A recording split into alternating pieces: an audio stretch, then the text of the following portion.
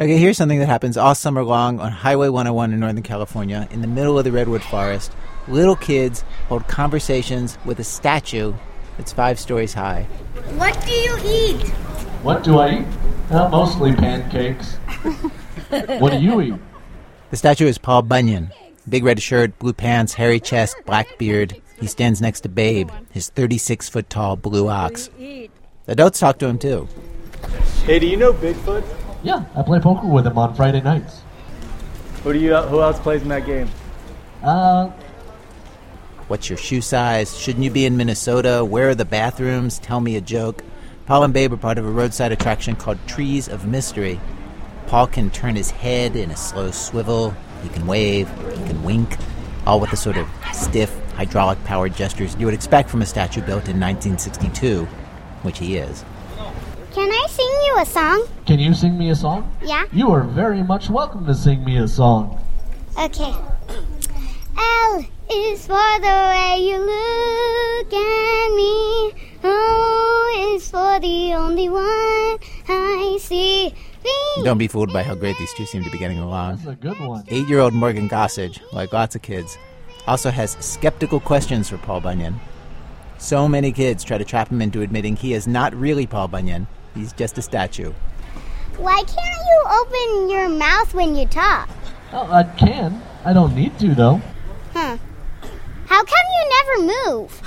Oh, because I'm not allowed to. There's all the OSHA regulations, like I can't swing my axe, I can't dance, I can't jump up and down. Management, by the way, holds the line on this. When one of our producers first spoke with a woman in the gift shop and asked who does the voice for Paul Bunyan, the woman replied, Paul Bunyan. Or, this is John Thompson. His family owns Trees of Mystery, and he runs the place. I ask him what Paul's made of. He says, the same stuff as you or I, only more of it.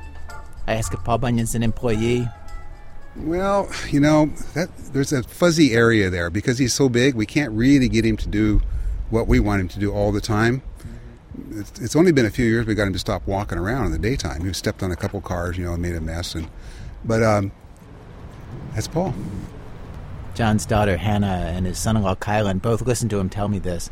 They both seemed a little pained to have to keep up the pretense with me that Paul is real. And it's Kylan who pipes in with a very reasonable point that if Paul Bunyan is just, some guy pretending to be Paul Bunyan... it really isn't as fun. I don't think the truth is really as interesting as people want to believe it is. It really isn't, The bottom line, Ira, is that would you pull the mask off Mickey Mouse? Me, no. Well, there you go. Yeah. Okay. Okay, and I'll be frank, I thought that this is where the story would end. We have an episode for you today about secret identities, and at this point I would say something about, how it's better not to find out who's behind the mask, and, I'd start the show, WBEC Chicago, Public Radio International, all that, blah, blah, blah, and we would move on to Act 1, but around closing time at Trees of Mystery, that plan fell completely apart. I was standing near Paul Bunyan, and this heavyset guy in a T-shirt and jeans and wire-rimmed glasses walked up to me. Hi, Ira. Dave Johnson. Dave Johnson. Yeah. Hey, get a little closer. Oh, okay. So you work here? Yes, I do. What do you do here? I work at SkyTrail and do Paul Bunyan occasionally. You're blowing their cover here. Yeah. So is that you today? Yeah, that was me. Yeah. It was hot up there. Yeah. Your face is totally flushed. Yeah. It was about 95 up there. His face really was bright red, though it took me a minute to realize what he meant when he said up there. I had assumed that whoever was the voice of Paul Bunyan was like looking out a window from the gift shop, which is right across the way, or maybe they were watching a video monitor somewhere and talking into a mic. But no. John and Kylan, in a stunning reversal in their media strategy, I have to say, walked me around to see the back of Paul Bunyan's right shoe, and there's a little door there, and they opened it up. We now see a ladder and a bunch of pipes and wires heading up. I stick my head in and look up. It's dark and narrow. Kylan and Hannah offered to take me up, and I climb in first, and it was stuffy and hot and claustrophobic. It felt very easy to fall. So we just keep going up? Yep. We climb this one ladder for what seems like a really long time, and then switch to another ladder, and then hoist ourselves through an opening. Holy... It's like a little space capsule in here. Yes. It's about an 8 to 10 foot oval. We're inside Paul's torso. It's lit by a single bare light bulb on a bare wire that looks like if you touched the wire, you would die. You see outside, through Paul's chest hair, the walls are covered in decaying soundproofing tiles and torn insulation. There's a dingy old sink that the guys pee into on their shifts, and old pressure gauges from 1962 measuring the hydraulics, 4 levers to make Paul's eye wink or head turn. This is amazing. This is really like a magical place, I have to say. The coolest things, I think, are these old hydraulics that control everything. So you can feel this whole place shake. That's the hand? Yeah. So, do you think it's better now that you know? Or is it worse? Or is it the same? I have to say, this is better than not knowing. This is so cool in here, in this room with these steel beams cutting through it and the crappy sink where people pee. This really is like going inside the Wizard of Oz head. Of course, right? Anybody with a secret identity probably feels this. They're supposed to keep it secret, but it must be so tempting to tell people the truth. It must be so hard to keep your mouth shut. For spies and for superheroes, because the truth is so insanely cool. How did Bruce Wayne not bring every woman he ever took on a date to see the Batcave? Is this the microphone? I think so. Is it live? You'd probably have a better shot. Oh, I would totally know how to work this. Yeah, this is totally technology that I know. 1, 2, 3. That sounds Oh, it's on. Oops. From WBEZ Chicago and Public Radio International. It's This American Life. I'm Paul Bunyan. Stay with us.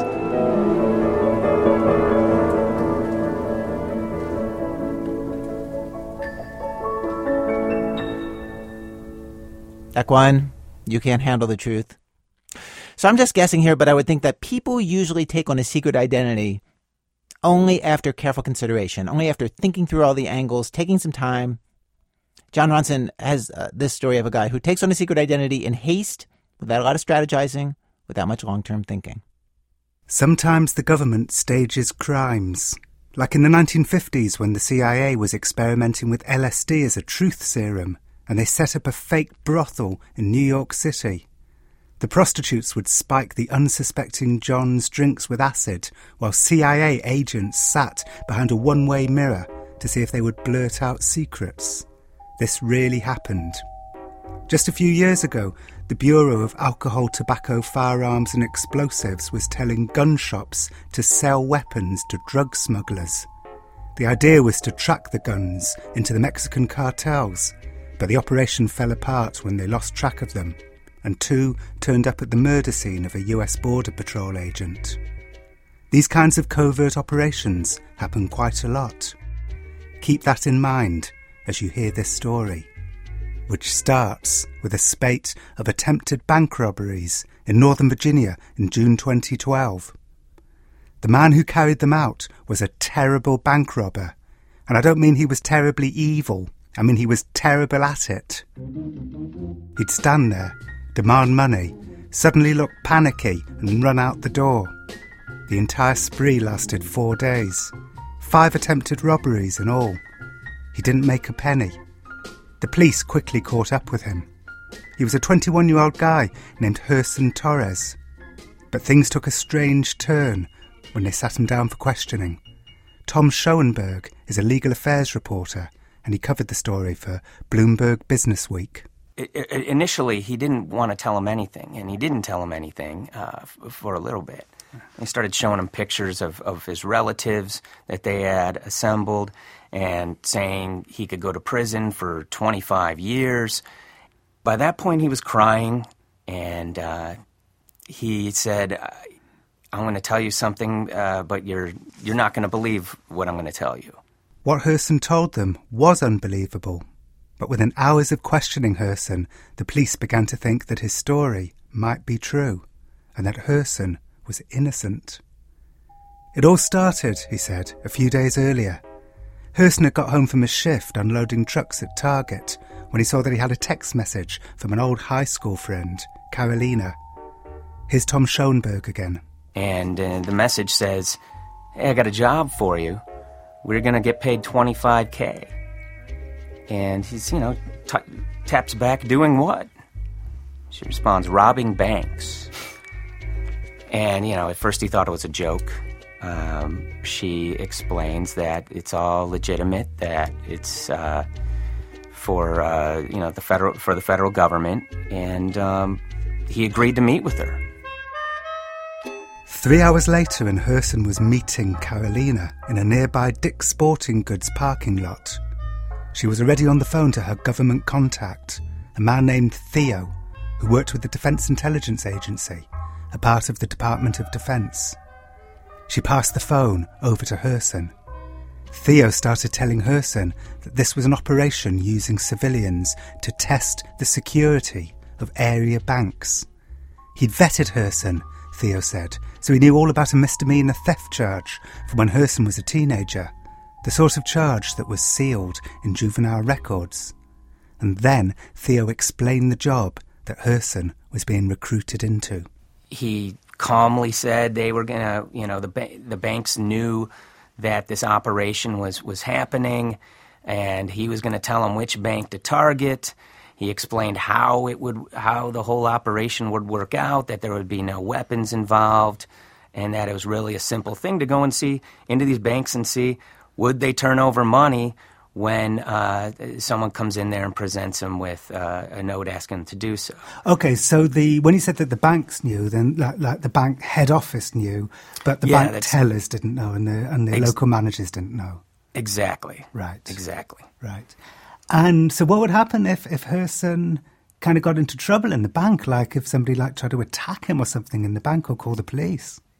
Right. He was told, and this is where his sort of timing of going into these banks and out was very quick, was that he was told, do not stay in a bank for longer than 5 minutes. If anyone, says they're going to call police, leave immediately. If you see any armed security officers there, immediately leave. And if you get arrested, stay silent. We'll have you out within 24 hours.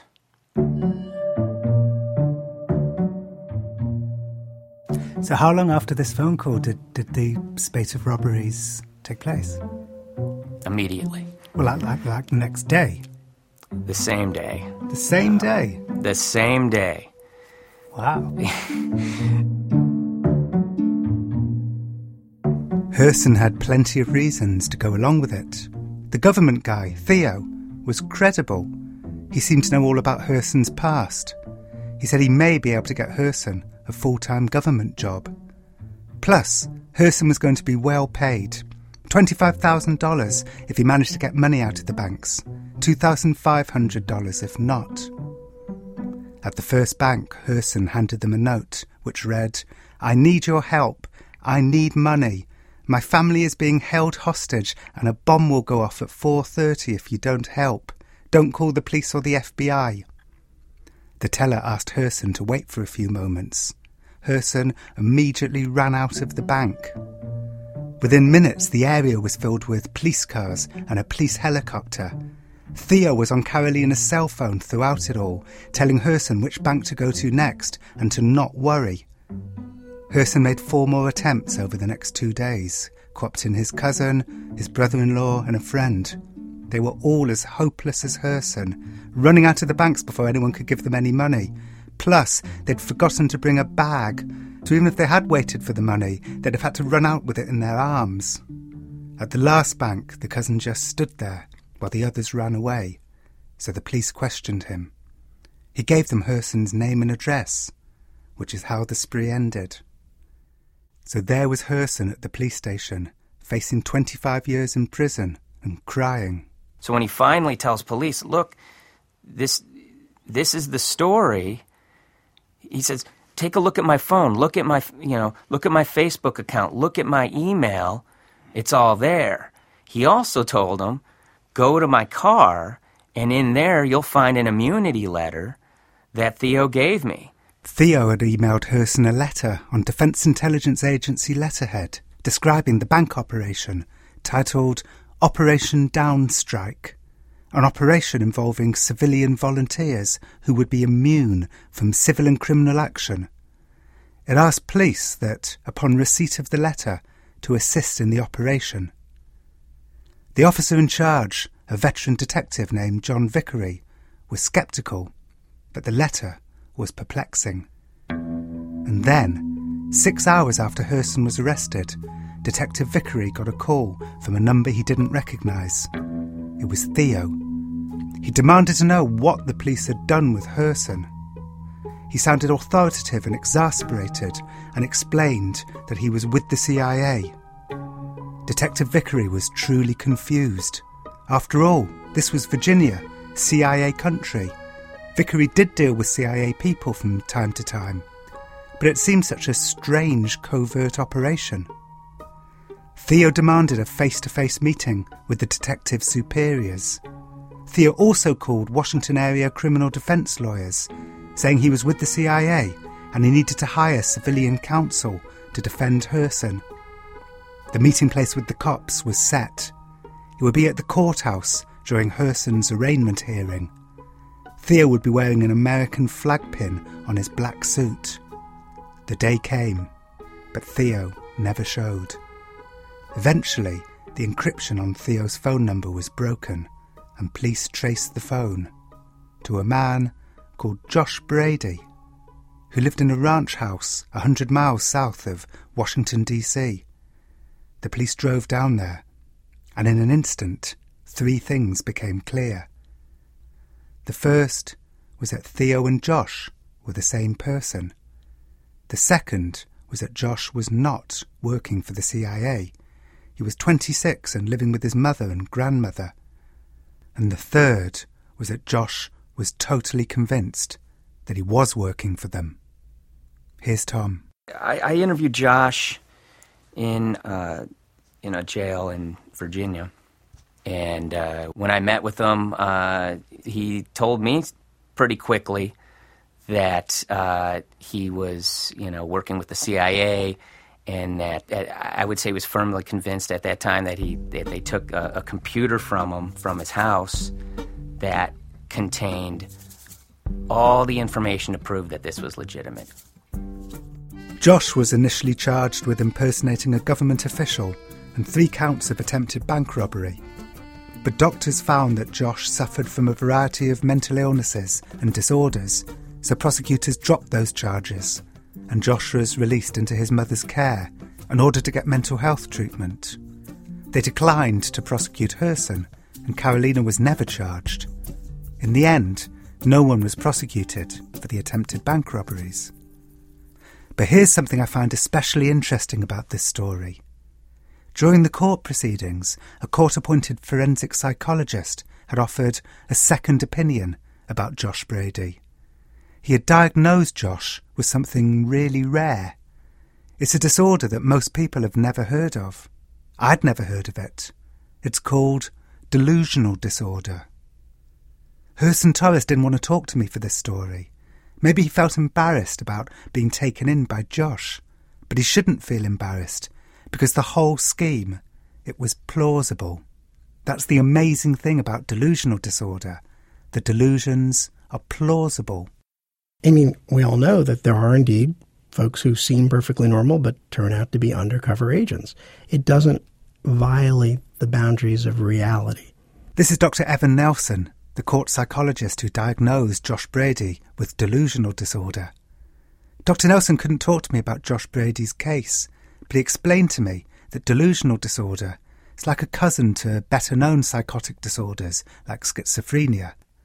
The big difference is that people with schizophrenia have crazy delusions that nobody believes, like believing that the CIA is using telepathy to read your thoughts, or believing that you're Jesus Christ.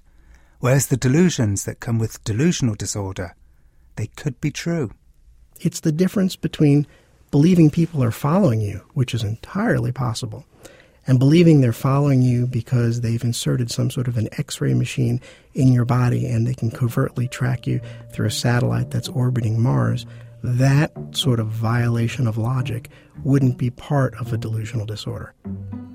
Delusional disorder is defined as a rare disorder, but a lot of clinicians like Dr. Nelson believe that it has to be underdiagnosed. There have to be people out there who don't realise that they are living inside someone else's delusion. Like, for instance, my friend Emily, which isn't her real name, and this isn't her real voice either. Well, my husband had it, so I lived with someone with delusional disorder. When you say your husband had it, does that mean he doesn't have it anymore? No, I mean, he probably still has it.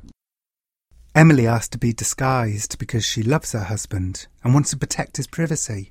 And so, in a show about secret identities, this weird robot voice is her one.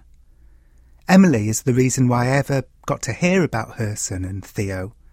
She sent me a link to Tom's article. In the message she wrote, "Imagine being married to that, LOL." By that, Emily meant a marriage filled with the chaos of a plausible delusion. I said I couldn't imagine it, so Emily agreed to talk about it. When Emily first met her husband, and when they first got married, everything was fine. He told her he'd been in a long-term relationship before, but unfortunately, it didn't work out. He told me that his previous partner had been extremely unfaithful in the extreme. At the time, I just thought, oh, that's dreadful, you poor soul, I can't imagine what you've been through. Emily says that for the first 5 years of their marriage, everything was normal. But then her husband had a bad turn professionally. It stressed him out. He worried about his job prospects and his finances, but mainly he worried about losing Emily. He started accusing her of having crushes and flirting with friends and co-workers. But then, he would get very agitated when I wouldn't, admit to it. And then you get into this vicious circle of, if I didn't admit to it, I was lying. But obviously I couldn't admit to it because it wasn't true. And you would just get into a very circular argument. I mean, it got to the point where I would be accused of sleeping with friends, co-workers, just random people that, if I caught someone's eye and smiled at them on the street, it would be, how do you know that person? You had an affair with that guy, didn't you? That's why he was smiling at you. When would you have been having the affair? Because I presumed that every night you were sleeping in the same bed as him. Yeah, I mean, he would literally accuse me of getting up in the middle of the night to sort of go have secret assignations. While he slept? While he was asleep, yeah. So at this point, did you think, hang on, this is beyond just a kind of regular jealousy? Absolutely. There are 5 main subtypes identified with delusional disorder. There's the persecutory type, believing a person or group of people are out to get you.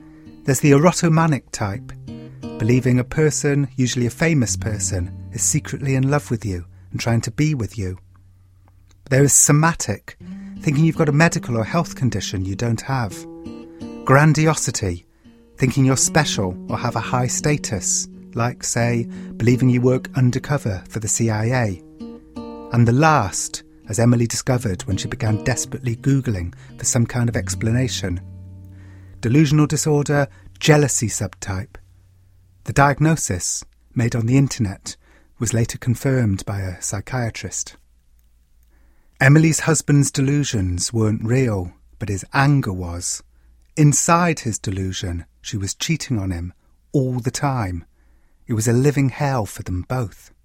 When someone's screaming at you for 9 hours a day, your first response is maybe to, get angry and scream back. But it would just, I would just watch him, and it would almost be like the sound was turned down on a movie. It was just so sad to watch him be in such distress and be so sort of separated from reality. It was just the saddest thing to watch, and kind of know that there's no way that you can help him. I used to sort of invite people over for Sunday dinner, and I do remember just him sort of announcing to the the table of diners that my wife has a lot of affairs. She's a right slut, and like I didn't know whether to laugh it off or what. What did the people around the table do? I mean, this happens a lot. People maybe just thought he was joking. Like people just sort of like politely ignored it and moved on, and people didn't know whether it was just a bad joke or maybe some people believed him. I had one chap that was convinced that I was the nymphomaniac that my husband had been boasting to everyone that I was, and so he came into the bedroom once, and when I was staying at a friend's house, and I just had to roll over and pretend to be asleep. What, somebody came in and said, I hear you enjoy having affairs with people, would you care? Well, I mean, he didn't say anything, but he made a pass, so I just pretended to be asleep, because this is like a person that I knew, and I didn't want to be embarrassed about seeing the next day. Wow, he must have been so crushed because you were sleeping with everyone. I know.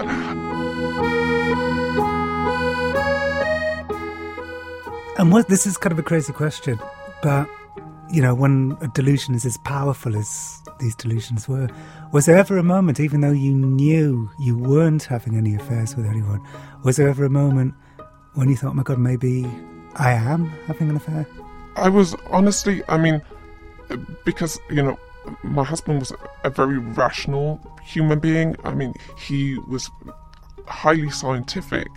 So when someone's that rational and sort of that grounded in that level of reality, there was a point where I thought, well, maybe I'm sort of sleepwalking, or maybe I've got a multiple personality disorder or something. Wow. I mean, maybe I am the one that's mad.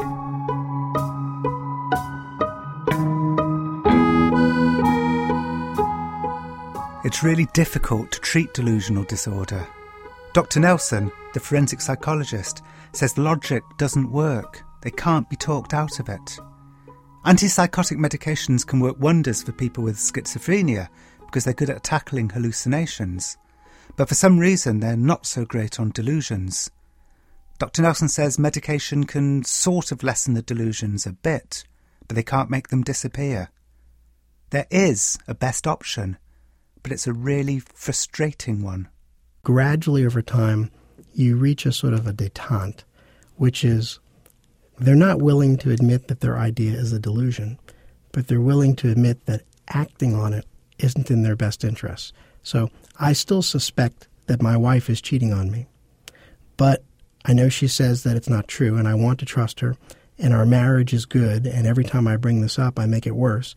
So maybe I'll just have to tolerate a little bit of infidelity in exchange for keeping this marriage. So convince them that open marriages are the way forward. Well, I don't know that that's necessarily an open marriage. I don't think they're consenting, but you're definitely talking about compromises. Same thing with the persecutory type and the grandiose type. You may not get to the point where they agree that they weren't really acting as a special agent for the FBI, or where they agree that there isn't really a plot against them. But you might get them to the point where they agree that from a practical level, you've never been paid for your work from the FBI, so why bother to keep working for them? The only way to move forward is for everyone to be submissive to the delusion. So someone like Emily never gets justice, never gets an apology for being taken all wrong.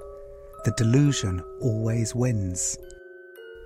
A few years ago, Emily and her husband split up.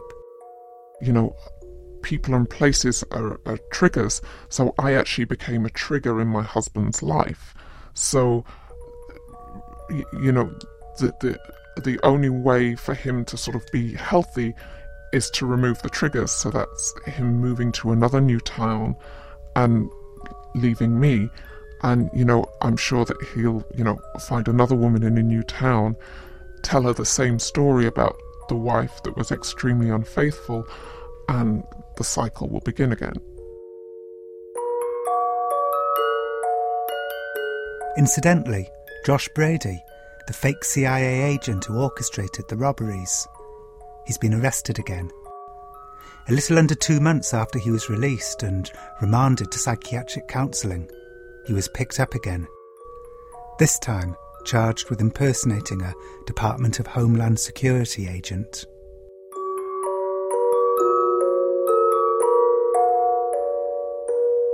John Ronson, his latest book of nonfiction stories, Lost at Sea, comes out in paperback this week. Coming up, a woman avenger takes to the streets with a gun and a mission of justice. Men fear her. Nobody knows her name. That's one of the stories after the break. In a minute, from Chicago Public Radio and Public Radio International, when our program continues. This is American Life. I'm Ira Glass. Today's program, Secret Identities. We have arrived at Act 2 of our show. Act 2, Tiger, Tiger, Burning Bright.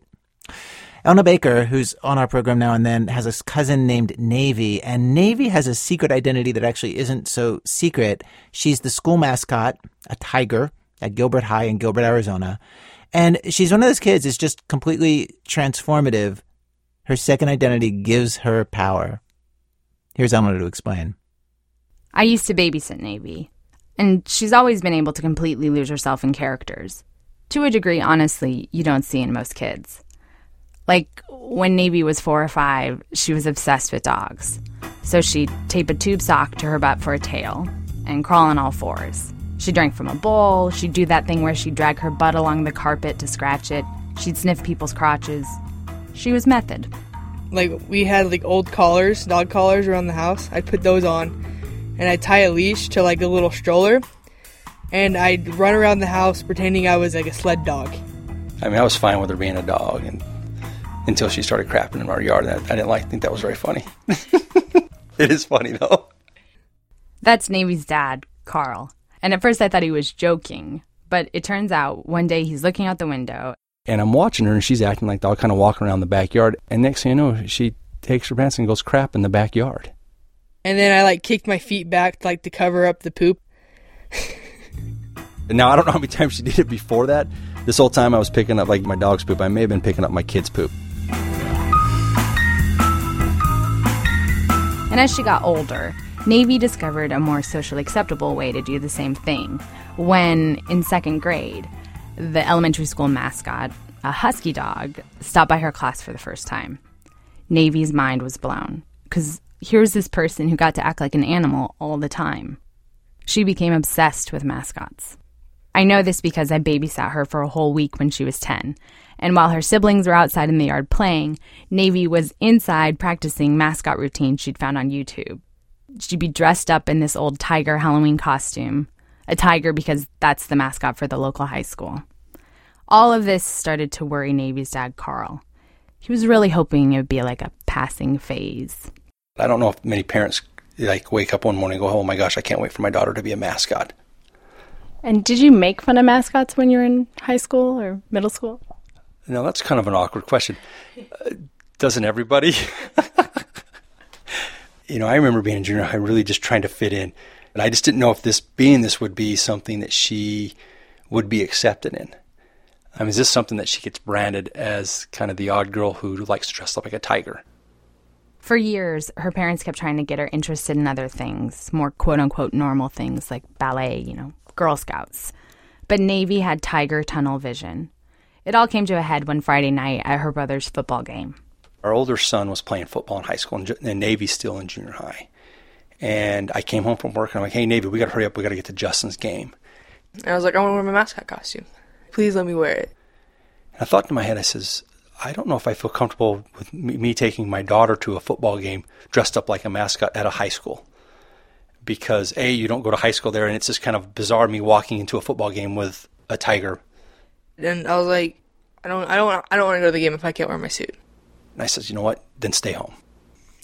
So we're at the football game, and she's texting my wife and just saying, hey, you don't love me. You don't support me as the mascot. You love the football player son, but you don't love the mascot daughter. And finally she texts me. She goes, listen, I still want to, can I please come to the game? So we say, hey, your grandma and grandpa haven't got here yet. We'll call them. They'll pick you up. When I took that as, hey, I can wear the costume. So I get in the car, I'm wearing my costume. And my grandpa said, he goes, did they say that you could wear it? And I was like, yeah. And so I showed up, got out of the car, and everyone was like, oh my gosh. I said, hey, it's a tiger. And then I go and I look up and I was like, oh, it's my parents. And I could tell they were not happy.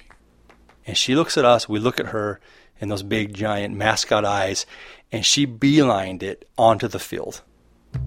And I thought, oh my gosh, what's going to happen? The sophomore cheerleaders didn't realize that she wasn't supposed to be there. And she's unbelievable. The crowd loves her. She's doing the wave. She's doing the cheers. She's leading the cheerleaders. Football players are taking pictures with her. And no one has idea that it's a girl that's in 8th grade. This, everyone loved me. The crowd was cheering for me. Oh, I freaking loved. I can't even tell you. Like, I felt like this is my calling. And that's when I finally said, listen, you have a gift. You should go and do it 100%. This ended up being her big break.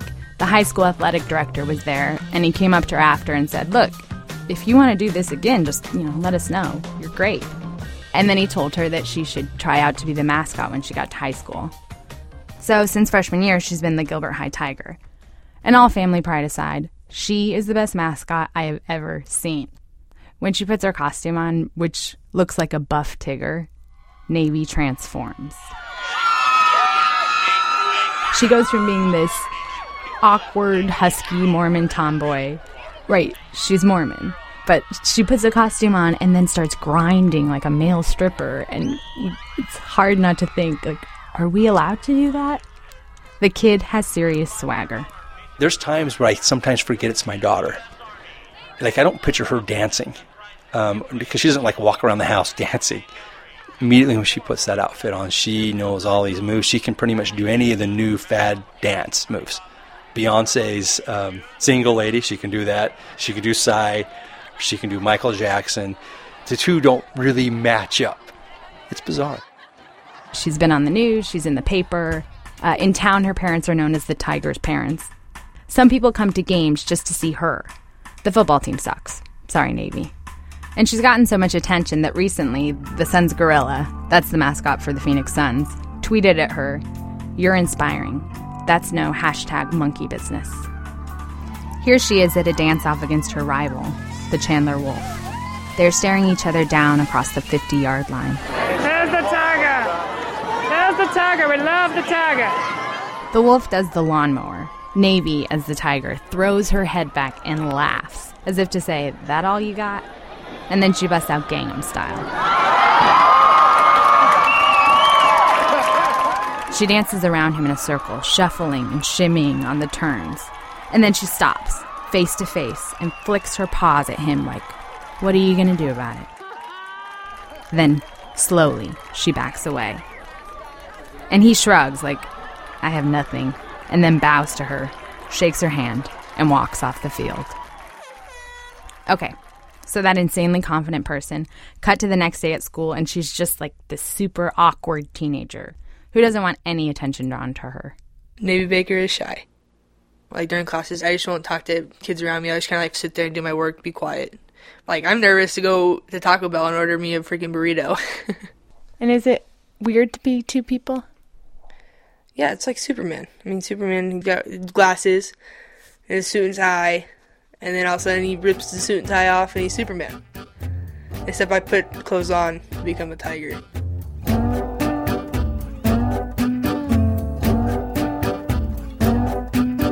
This is how extreme it is. Navy's never been able to do a cartwheel. But then, one practice, with all the cheerleaders there, she thought, the tiger would do a cartwheel right now. And so she did one. Just like that. She's done cartwheels in front of thousands since. But then Navy, the person, still can't do a cartwheel, which seemed like impossible to me. So I asked her to try one, out of costume. This is scary. I might hit something. Navy pushed off and crumpled to the ground. It wasn't an act. It was horrible. Nope. You had a good start, but yeah, what made you give up the minute your hands touched the floor? I don't know. I got scared and I sat down. So I told her to put her tiger costume on and try again. All right. You're all zipped up. And now for the head. You gotta hang on. It's hard to breathe in here. All right, talk to me. Do you feel different all of a sudden? Yeah, definitely. My heart's racing right now. My legs feel like running a mile. Like, I just feel like, let's go crazy. Let's go slide somewhere. Let's go slide on my belly and onto the court. All right, here we go, Tiger. Let's see this cartwheel. Oh, wow, you did it. All right. Tiger is fist pumping the air. Tiger's bowing. All right, you want to take your hat off? I felt a lot better doing it in the costume than I did outside the costume. What is it about that costume that lets you be that way? Well, definitely the fact that no one can see your face. So no one's like, oh, who's that? Like, oh, they look stupid. So that's like another thing I'm scared of. Like, oh, people are going to judge me from what I look like. Like, I have broad shoulders, big old calves. And it's just, yeah, I'm a big kid. So, I mean, the tiger's kind of like based off on like what I really want to be, like this fearless person who doesn't care. When you watch Navy on stage, it's clear that she's the one with the confidence. This is Navy's confidence. It's not the tiger's. I keep trying to get her to see this, but the more I grill her, the more she insists. It's the tiger. It's all the tiger.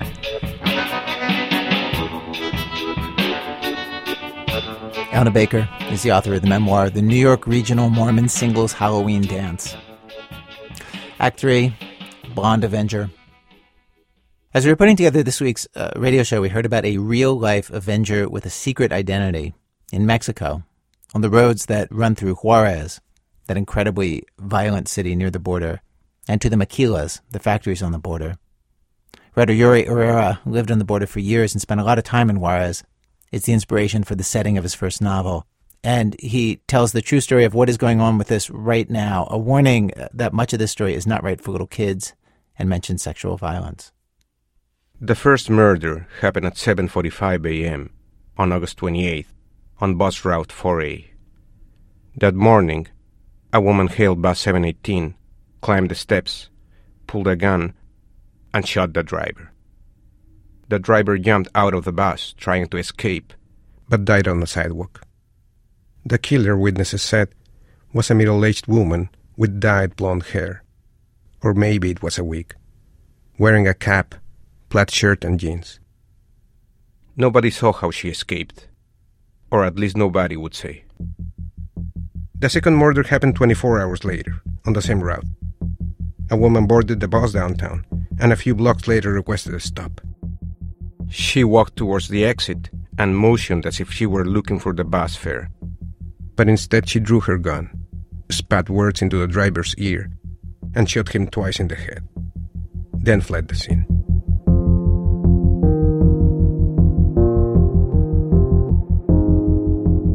One day later, a news website from El Paso called La Polaca, which specializes in covering the political gossip of Juarez, received an email. You think that because we are women, we are weak.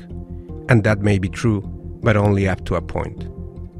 Because even though we have nobody to defend us, and we have to work long hours until late into the night to earn a living for our families, we can no longer be silent in the face of these acts that enrage us. We were victims of sexual violence from bus drivers working the maquila night shifts here in Juarez. And although a lot of people know about the things we've suffered, nobody defends us, nor does anything to protect us. That's why I am an instrument that will take revenge for many women. For we are seen as weak, but in reality we are not. We are brave. And if we don't get respect, we will earn that respect with our own hands. We, the women of Juarez, are strong.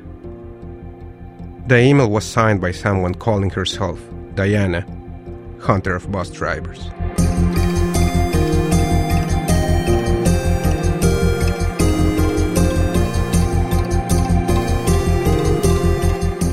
This year marks the 20th anniversary of the first disappearances of young women in Juarez. or at least when people started recording these disappearances and considering them as being related. After a 13-year-old girl was kidnapped and then found dead with signs of rape and strangulation. After that, the number of women who were killed just kept growing.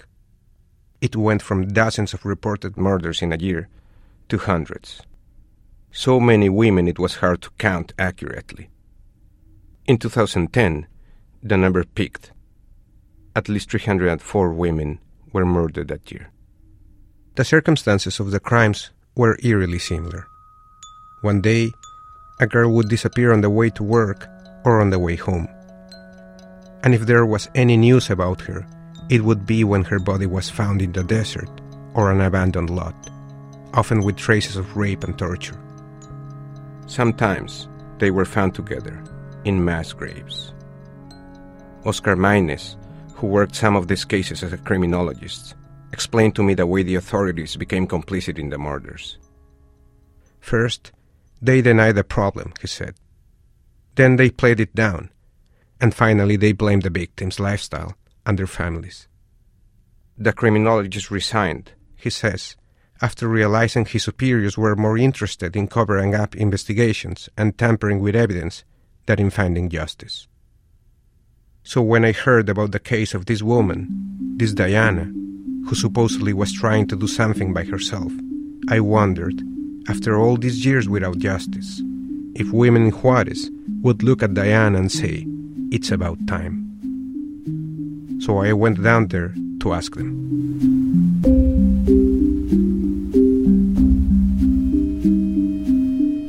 As you can imagine, most of the women I approached to get their opinions were reluctant to speak to a stranger about the woman who'd murdered bus drivers.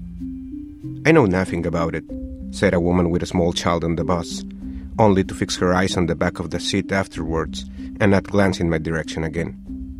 "I have no opinion about that," another one said, before quickly entering a mall.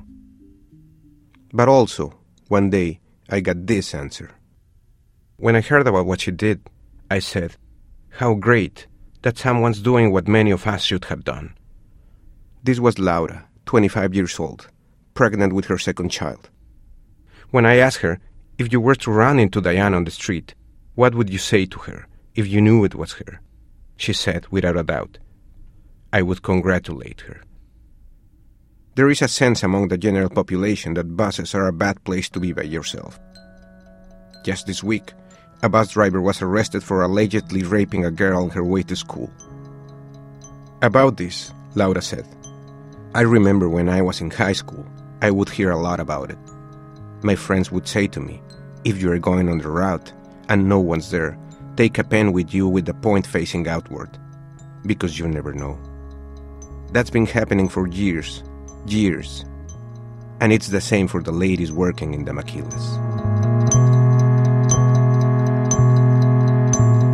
There's no evidence that the bus drivers who were killed by the blonde woman had actually committed a crime at all.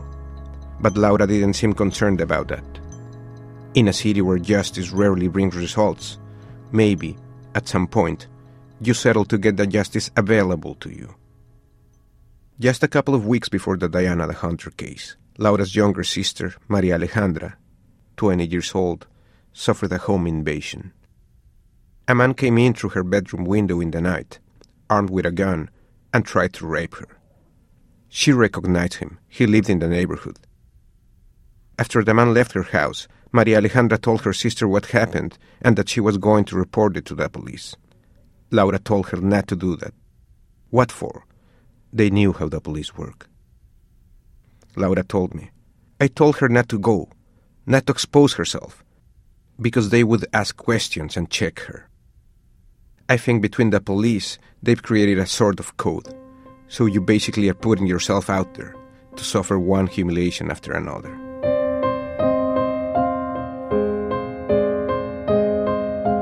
My father was with us. He wanted to go kill him. And my husband too. And me too. I said, "I'll kill him." I said, "I'll go, and I'll kill him. Since we know who it is, we're gonna go and do it with our own hands."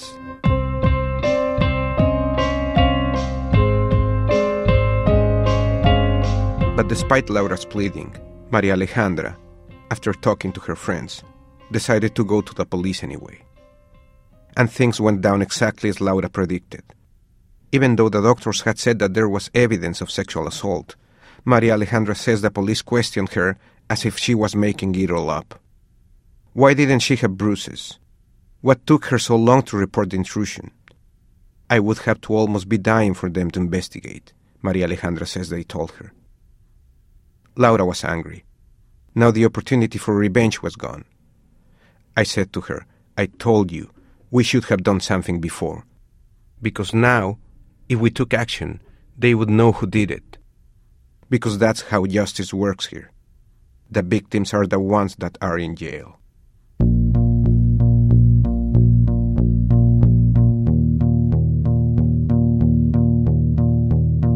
In 2001, police did apprehend a bus driver, Victor Garcia Uribe. He was arrested with a colleague and accused of murdering 8 women who were left in an old cotton field. He denied any involvement in the killings, but the police kept questioning him. Finally, after long hours of interrogation, he confessed to taking part in those murders and in the murders of 3 other women. Yes, he said, he enjoyed killing them. Yes, he said, they did it under the influence of marijuana, cocaine, and alcohol. Yes, they loved to rape them and kill them, and then they would throw them afterwards in an empty field. But 2 days later, in court, Garcia Uribe did a complete 180. Again, he denied that he was involved in the murders. He said he only confessed because officers had kidnapped him, taken him to a police academy, and tortured him until he did. He said they'd beaten him and burned him with cigarettes. Still, the judge convicted him and sentenced him to 50 years. Garcia Uribe was freed in 2005, after it was proven that the authorities had tortured him into confessing.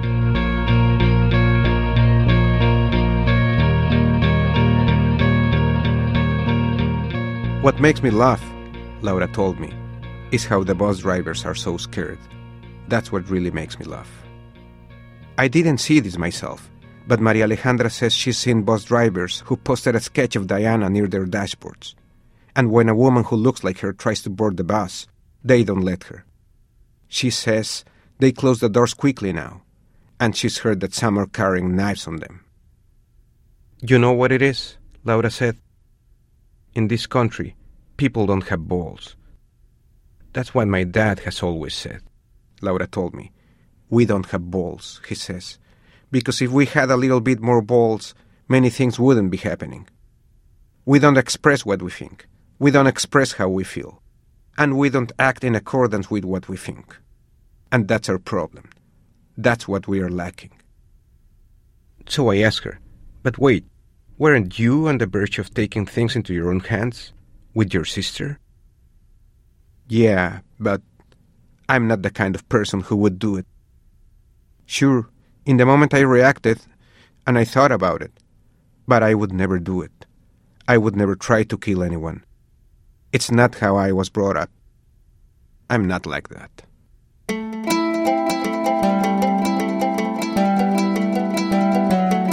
While I was in Juarez, I spent more time riding the buses on Route 4 than doing anything else. These buses, the Juarez public transportation buses, are old school buses imported from the U.S. They are noisy, old buses, reasonably clean but in a state of decay that everyone accepts.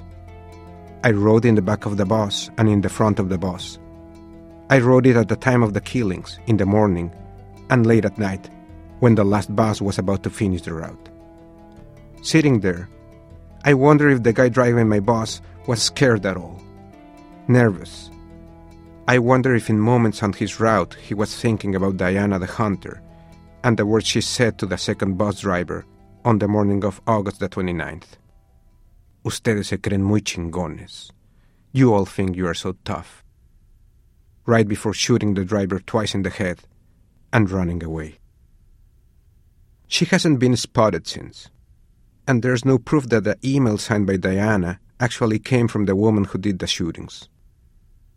Whoever chose Diana's name chose well.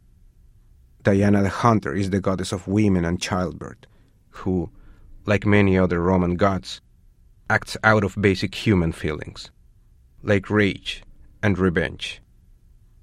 There is, on one of Mexico City's most famous streets, a statue of Diana the Hunter, and there's a replica of it outside a restaurant in Juarez. She's muscular, strong, holding a bow with her arms stretched back, about to shoot.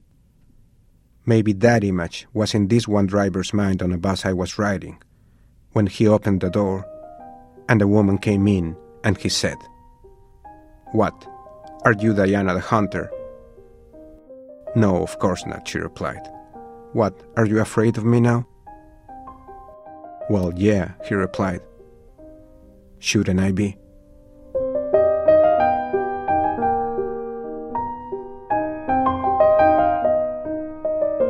Yuri Herrera. His novel Signs Leading Up to the End of the World is available in Spanish right now. It's going to come out in English next year. We commissioned a piece of artwork of Diana the Hunter on the bus to go with his story from this artist named Alice Leora Briggs. She's been doing these incredible drawings of scenes from Juarez. You can see this piece of artwork at our website. We also have a link to her other drawings at thisamericanlife.org. Left your secret identity back in case you can see. Poisoned all this composure. Our program was produced today by Brian Reed with Alex Bloomberg, Ben Calhoun, Sarah Koenig, Nikki Neek, Jonathan Menjivar, Lisa Pollack, Robin Semyon, Alyssa Shipp, and Nancy Updike. Our senior producers, Julie Snyder. Production from Dana Chivas. Seth Lind is our operations director. Emily Condon's our production manager. Elise Bergerson's our administrative assistant. Adrian Mathowitz runs our website. Research help from Michelle Harris and Julie Beer. Research and Spanish translation by Annie Corial. Music help from Damian Gray, from Rob Geddes and Anthony Roman. Original instrumental music in today's program by Roger Neal. Special thanks today to Daniel Alarcon and Radio Ambulante, to Diana Washington Valdez, Ana Arana, Judith Torrea, Chris Epperson, the Route 4 drivers in Juarez who spoke to Yuri, Lou Teddy at String and Can, Jessica Eden and Eric Black from KHSU, and thanks to the Phil at Trinity College Dublin, F the Hist. This American Life is distributed by Public Radio International.